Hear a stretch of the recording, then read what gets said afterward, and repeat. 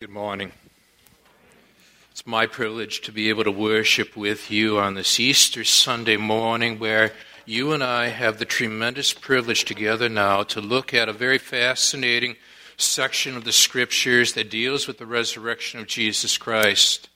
What makes this chapter so fascinating is that in the order in which the New Testament was written, this is the first written account in your New Testament with regard to the resurrection. Because 1 Corinthians was written in the AD 50 period, while Matthew, Mark, and Luke were written in the AD 60s, and the Gospel of John subsequent too. So this is your first written account in the New Testament with regard to the resurrection. So we want to understand then why Paul would refer to this account as of first importance, which is going to be the theme this morning as you and I reason together from this passage and apply it not only to our lives, but also share it with those who have a definite need to be able to understand what is truly of first importance in this world. So I invite you to join with me in turning to 1 Corinthians 15, or else if you're using the worship folder, to follow along with me with what is found within that folder where this text has been printed for us. Because now Paul, under the inspiration of the Holy Spirit, pens these thoughts for you and for me in a way which I think is incredibly relevant to the modern situation of this world. Now I would remind you, brothers, of the gospel I preached to you, which you received, in which you stand, and by which you are being saved if you hold fast to the word I preached to you, unless you believed in vain. For I delivered to you as of first importance what I also received, that Christ died for our sins in accordance with the Scriptures, that he was buried, that he was raised on the third day in accordance with the Scriptures, and that he appeared to Cephas and then to the 12. And then he appeared to more than 500 brothers at one time, most of whom are still alive, though some have fallen asleep. Then he appeared to James, and then to all the apostles. Last of all, as to one untimely born, he appeared also to me. For I am the least of the apostles, unworthy to be called an apostle, because I persecuted the church of God. But by the grace of God, I am what I am. And his grace toward me was not in vain. On the contrary, I worked harder than any of them, though it was not I, but the grace of God that is with me. And whether then it was I or they, so we preach, and so you believed. So I want you to join with me as we are preparing our hearts now to reason together biblically and attempt to once again take that which is timeless and apply it in the timely way it requires. Let's look to our Lord in prayer. There's a sense where every day is Resurrection Day.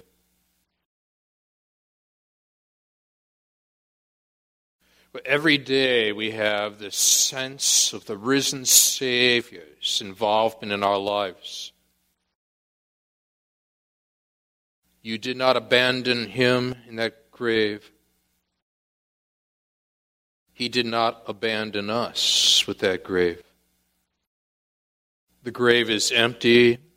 He is risen. It has direct bearing. It certifies his finished work on the cross. It clarifies the way in which we are to live for you. most of all, it magnifies the way in which Jesus Christ is to be viewed as Savior and as Lord of our lives. And Father, in these moments, as we reflect and we reason together from your word which you've inspired, we're asking now in a very profound way on this Easter Sunday morning that again you would warm our hearts, that you would engage these minds, that you would shape these wills. Because again, Father, we've come here to see Jesus, Him only. And we're praying these things again now in Jesus' name. Amen. Some of my friends in Germany, German pastors, love on occasion to tell the story of a time period during the Ottoman Empire when there was a teenager who loved Jesus Christ as his Lord and as his Savior, but he was taken captive during the days of the Ottomans. And so he was held hostage to a fanatical follower of Muhammad. He never relinquished his faith in the risen Savior, Jesus Christ, though, even though he lived in isolation from all other believers. One person writes, "One Easter morning, he had to plow his Muslim master's field.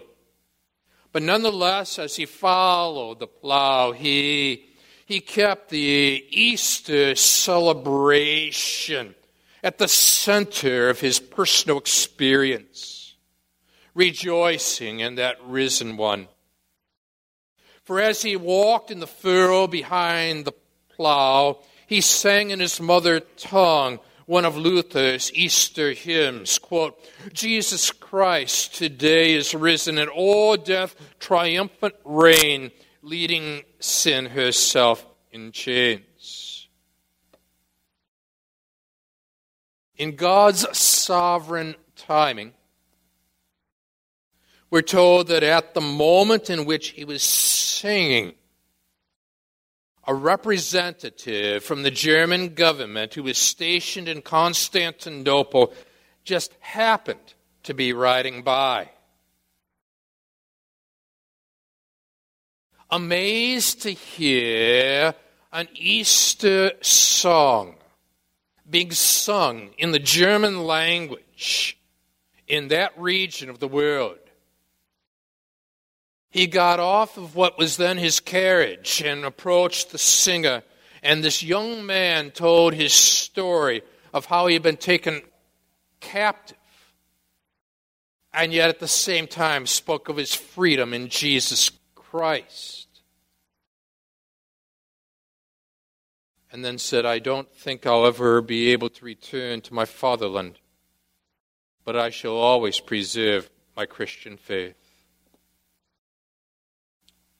The officer of the German government succeeded in obtaining this young man's freedom, whereupon he went back to Germany and shared the story of how he had been freed from captivity and used the political analogy to be able to lead people to the spiritual reality of the ultimate release from captivity, where his Savior, who had died for his sins, was raised on that third day and verified, clarified, magnified the work on that cross. What I want to do with you this morning, as we are riveting our attention now upon what Paul describes as what matters most of first things, is to draw out from this first account in the chronological order in which the New Testament is written, that which is of first importance. 3 significant observations that I think bear directly upon the way in which we take changeless truths and apply them to these changing times. The first is found in verse 1 and 2, and we're going to phrase it like this. That number 1, in light of Christ's resurrection. Note with me the personal faith that we need to establish. Look for the verbs here in these opening verses and draw yourself into Paul's account, where now I would remind you, brothers, of the gospel I preached to you, which you received, in which you stand, and by which you are being saved if you hold fast to the word I preached to you, unless you believed in vain. Now mark words like received at the end of verse 1, stand at the end of verse 1, being saved in the heart of verse 2. Now notice that he tells us that he wants to remind us, which means then that this is something that has already been taught. And likewise, in this tremendous church that God has gifted us with at E3 here, and all these services, what we have to bear in mind is that there is a sense where this is now a reminder of the gospel presentation, which has previously and continuously been taught. And what is the gospel? The gospel is God's redemptive work through Jesus Christ on our behalf. It is not our redemptive work to obtain God's favor. It is God's redemptive work through Jesus Christ on our behalf. What then is to be my response? What is to be your response to this gospel? Now I would remind you, brothers, of the gospel I preached to you. Notice the phrasing here, which you received. This describes a positive response. This describes a past response. So now what you and I do is we take spiritual inventory. We hit the pause button and we ask ourselves the critical of first importance type of question.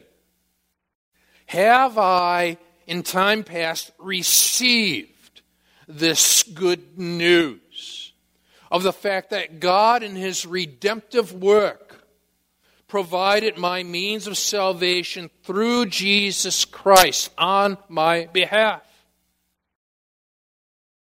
Have I received this? Or have I not?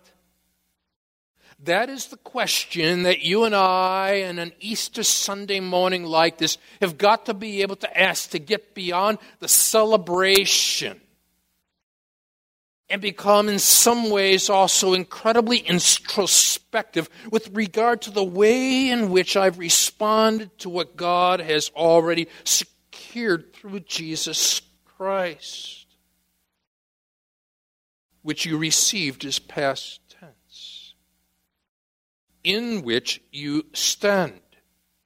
Do you see the logical flow here from past to present?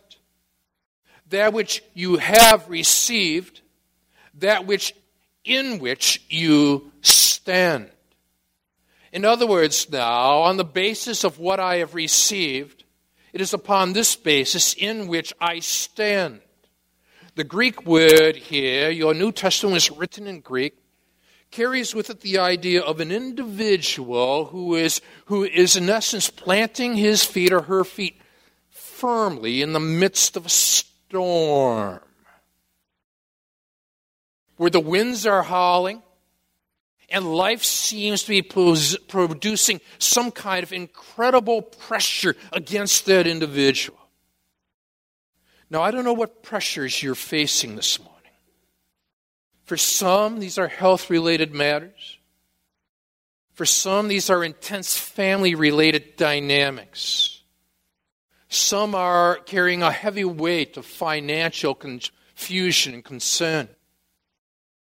But ultimately, you and I are called upon to embrace that which is of first importance and ask, what is it that is of first importance in my own heart?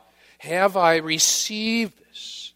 And on the basis of what I have received, It is upon that basis in which I now take my stand, no matter what the winds of life may send my way. Michael Faraday was a tremendous scientist, and he loved Jesus as his Lord and Savior. When he was dying, his testimony was still on his lips. And some newspaper journalists approached him and asked questions. And the questions basically came about in terms of his speculations for life after death. Speculations, he said. I know nothing about speculations. I am resting on certainties. I have taken my stand that I know my Redeemer liveth, and because he lives, I shall live also. Quote, unquote. Now, is that where you're at? What are the winds that are now confronting you? What is it that so overwhelms you? If you have not established this as of first importance, you're going to get knocked down by the winds of life. But if you've established this in what you have received, therefore in which you now stand, you stake yourself firmly to the risen Savior. And now you have the stability and the certainty in the midst of the slippery slope syndrome of life to be able to face whatever winds are coming your way. Are you able to do that this morning? Have you established that which is of first importance? That the sovereign God in his redemptive activity through the work of Jesus Christ died for our sins. It was done on our behalf. He goes on to say, and by which you are being saved, speaking of that process leading to that ultimate state of glorification when the body is made whole. Some of our loved ones in this tremendous fellowship of believers of this congregation, the bodies are breaking down. And we've been visiting people in and out of hospitals and in and out of homes over the course of these days. And what we are looking for is that final completion, so to speak, of this entire redemptive process where we are secured in our salvation. And now we're ultimately concerned for what's ahead in that future glorification. And that's what's being described here now. That in the light of Christ's resurrection, note the personal faith we need to establish, that in which you have received, in which you now take your stand, through which you are being saved, saved with all certainty in time past, saved with utmost certainty of what's still to come in the future when God glorifies that body. This piece came from NPR, National Public Radio's website, Morning Edition. That in 1958, America's first commercial jet air service began with the flight of Boeing 707. And a month after that first flight, there was this traveler on a piston engine propelled-driven DC-6 airliner who struck up a conversation with a fellow passenger. And the passenger just happened to be a Boeing engineer who worked upon this flight, the 707. And so the traveler asked the engineer about the new jet aircraft. The engineer spoke at length about the extensive testing Boeing had done on that engine before bringing it into commercial service. And when all the questions were just about complete, there was one more. The traveling companion asked him if he himself had yet flown on the new 707. And the engineer replied, quote, "I think I'll wait until it's been in service a while," unquote. Faith which can't be tested can't be trusted. This kind of faith can be tested by the empty tomb. Christianity is not based upon your faith. Christianity is based upon Christ's finished work. And the resurrection verifies the crucifixion and the tetelestai moment when Christ cried out, "It is finished," you see. Is your faith being tested today? What kind of winds are howling in your face right now where you find yourself buckling? Have you staked your claim to that which is of first importance? If you can say yes, we're ready then for the second significant observation flowing out of these verses. That number two, that in light of Christ's resurrection, I want you to note with me the critical events we now need to connect. And there are going to be three of them that begin to unfold naturally in front of our very eyes.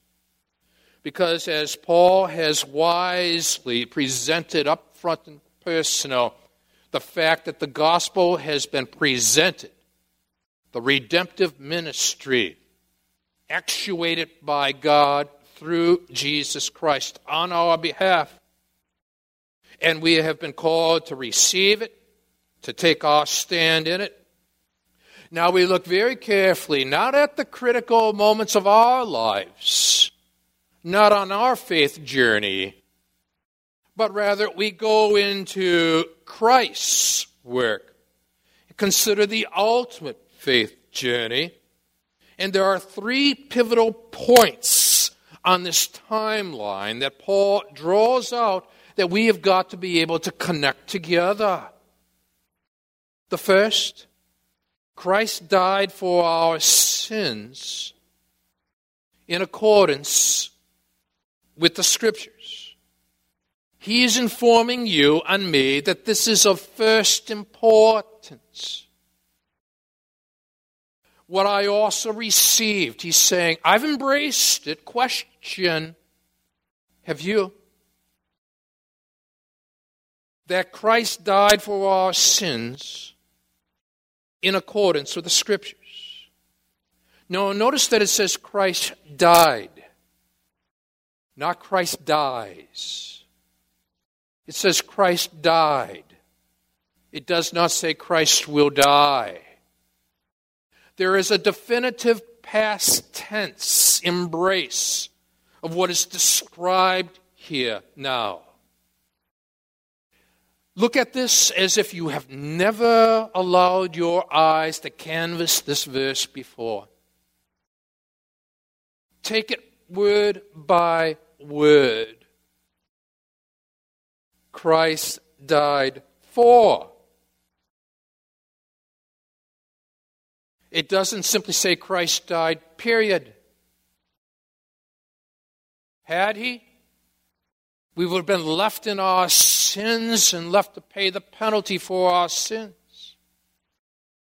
But brilliantly, through the working of the Holy Spirit, God has inspired Paul to phrase it like this: Christ died for our sins. The for is critical. It means that Christ's death was purposeful. Furthermore, for is important because it means that Christ's death was substitutionary. Substitutionary. The whole essence of this world is the essence of substitution. The essence of sin is when we substitute ourselves for God. The essence of salvation, that God substitutes himself for us. The little word F-O-R makes all the difference in the world as to that which is of first importance. What's of first importance to you this morning? as the wind is howling in your face. The wind was howling in Chuck Colson's face. He was facing an imprisonment moment. He had previously and recently come to saving faith in Jesus Christ, and God used this critical moment, in fact, to lead him to that cross. And there were fellow believers who were burdened for him to see him through these days. He writes in his book, Born Again, on page 338, that the brothers at Fellowship House rallied now to my aid as a fellow new believer. On Tuesday, January 28th, Al Quay called. Al Quay from Minnesota, House of Representatives at that point in time. Chuck, I've been thinking about what else we can do to help you. All of us today signed a letter to the president appealing for mercy. But is there anything else? The voice on the other end did not sound like Al. The words came slowly and seemed laden with sadness. Al, you guys are doing everything possible, I told him, and I love you for it. I just don't know what else you can do. There's got to be something else, Chuck. I've been thinking. There was a long pause. There's an old statute someone told me about. I'm going to ask the president if I can serve the rest of your term for you. F-O-R-U.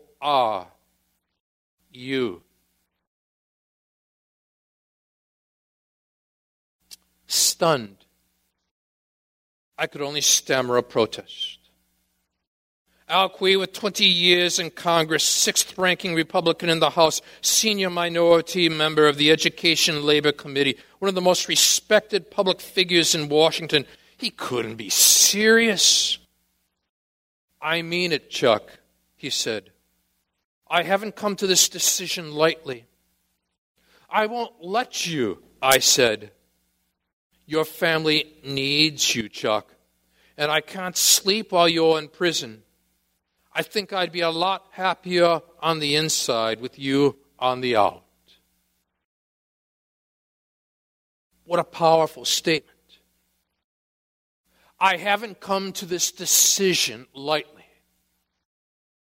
In eternity past, the second member of the Trinity established himself in a covenantal relationship that he would die for F-O-R, our sins. He had not come to this decision lightly.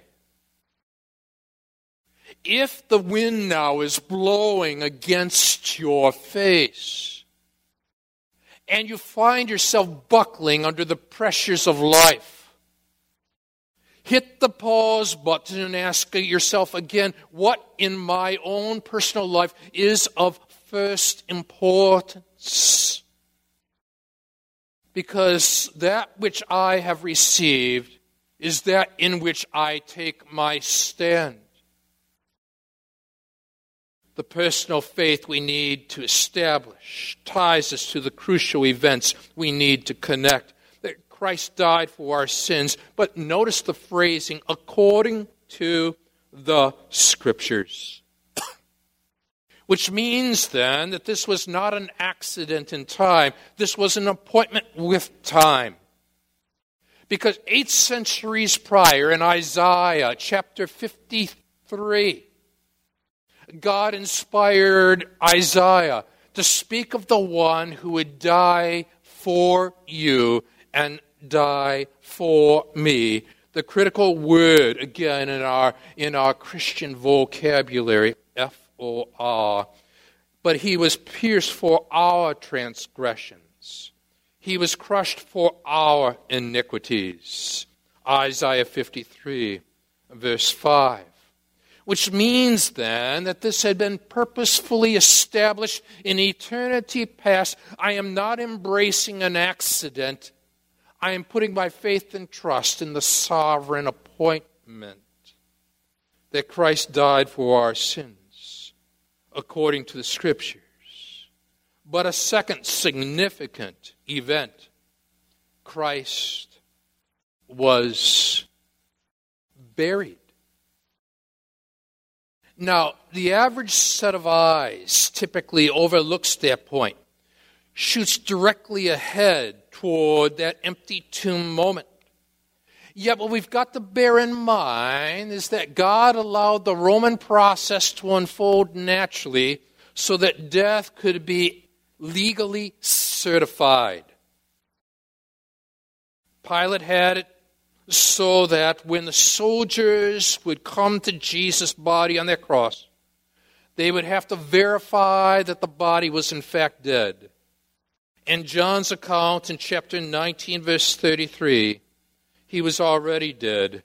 They did not break his legs. But so concerned with his opponents, so concerned were they that Jesus Christ would be still viewed as alive, that in Matthew's account, in the 27th chapter, beginning in verse 61 down through verse 66, Matthew informs us that on the next day, which is the one after the preparation, the chief priests and the Pharisees gathered together with Pilate. Religious unbelievers, secular unbelievers converge. And they said, "Sir, we remember that when he was still alive, that deceiver said, 'After 3 days I will rise again.' Therefore give orders for the grave to be made secure until the 3rd day. Lest the disciples come and steal him away and say to the people, 'He is risen from the dead.' And then the last deception will be worse than the first." And Pilate said to them, "You have a God." In other words, they've got vested interest in keeping that body in that grave. "Go, make it as secure as you know how." And they went and made the grave secure along with the guard. They set a seal on the stone. And I look at that, don't you? And I process that, don't you? And I begin to think about the significance of what is being described here. Some thoughts worth considering. The disciples were willing to die for their claim that they had seen Jesus after their death, though they had been marked by timidity prior to. How do you describe such a transformation? Would they be willing to take a stand for a lie when prior to they were so fearful? There are going to be more than 500 people described in these verses who could attest to seeing the risen Lord. The religious and governmental institutions had a vested interest in stopping the rapid spread of the Christian faith. The witnesses were credible, but most significant of all, the Romans wanted to be able to make certain that this one who was a threat to Caesar, in their estimation, was still in that grave. The religious opponents wanted to make absolutely certain that this one they considered to be a blasphemer was still in that grave. Either of which would have wanted to produce a body when they heard out on the streets that he is risen. Yet they could not refute that line of proclamation. Astounding. Because this naturally leads you then to the third significant event, and you are connecting the dots, because there in verse 4, you and I are informed that he was raised on the 3rd day in accordance with the Scriptures. And you and I are informed that what God has done, and in particular what Jesus Christ has taught, was to continuously connect Christ's death with Christ's resurrection. 3 significant statements were uttered by Jesus as he made his slow but sure movements towards Jerusalem. In Mark chapter 8, you and I are told that the Son of Man said that he must suffer many things, be rejected by the elders and the chief priests and the scribes and be killed, and after 3 days rise again, only to be repeated a second time in Mark 9 in verse 31, and then to be re-emphasized in Mark chapter 10 verses 33 and 34. Threefold emphasis of a 3-day period leading to resurrection, you see. Now what is happening here is that the dots are being connected. And we realize that we have got a death-resurrection connection unfolding in front of our very eyes. And I thought about that when I, this week, was looking again, day by day, at the events in the Middle East. And there's a woman in Jerusalem who writes this for USA Today, that the 20th century saw 850,000 Jews expelled from Arab lands between 1948 and 70. Today, fewer than 5,000 Jews remain in those Muslim countries, where Christians now face the same violence, pogroms, murders that drove out the Jews. As the modern-day jihadi saying goes, quote, "First the Saturday people, then the Sunday people." Quote, unquote. This week, not many miles to the north of Jerusalem, Hezbollah's spiritual leader, Sheikh Hassan Nasrallah, summed up his malignant worldview. Quote, "We have discovered how to hit the Jews where they are the most vulnerable. The Jews love life, so that is what we shall take away from them. We are going to win because they love life and we love death." And yet what we find, even as people had gathered together in this setting on Thursday night to celebrate the Seder, where a substitution idea, F-O-R, was brought to the mindset of the celebrants of the Passover idea, where a lamb stood as the substitute for those within that household who would allow for the lamb's blood to be applied to that doorpost of that house. Is that toward the end of Passover week is a day known as first fruits. And what you and I find is that what Paul would write in 1 Corinthians 15 verse 20 is that, but in fact, Christ has been raised from the dead, the first fruits of those who have fallen asleep. In other words, there is more resurrection to come. And that's why Paul wrote of the fact that you are being saved, because we are anticipating the ultimate resurrection, you see. Where Johnny Erickson will have a glorified body. And in one accord, God's people will realize that this is first fruits celebration. And Passover this week was on a Tuesday. Guess which day is first fruits? Sunday. Resurrection Day. Which leads us to this third significant observation. That when you and I take all of this into account, we also accept the fact that in light of Christ's resurrection, note the physical appearances we need to consider. All the evidences. He appeared to Cephas, the one who denied him. Cephas had a history, and yet Jesus died for one who had a history. You and I have a history. And some of us wish we could hit the erase, the delete.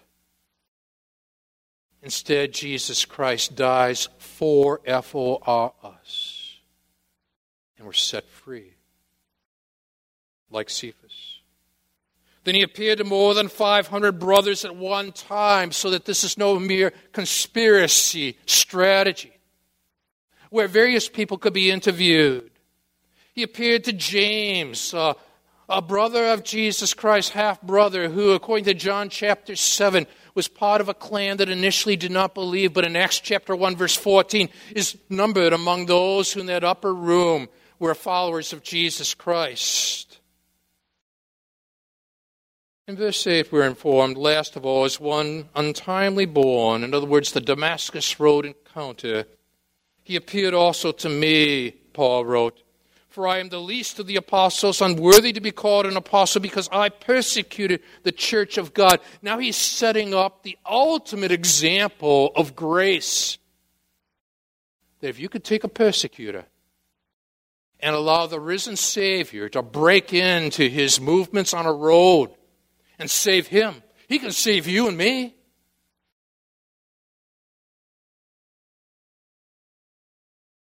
But by the grace of God,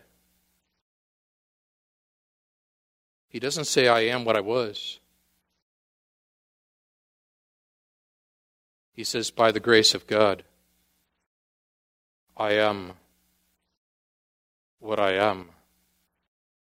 Powerful wording that takes us to the one who claimed to be the great I am.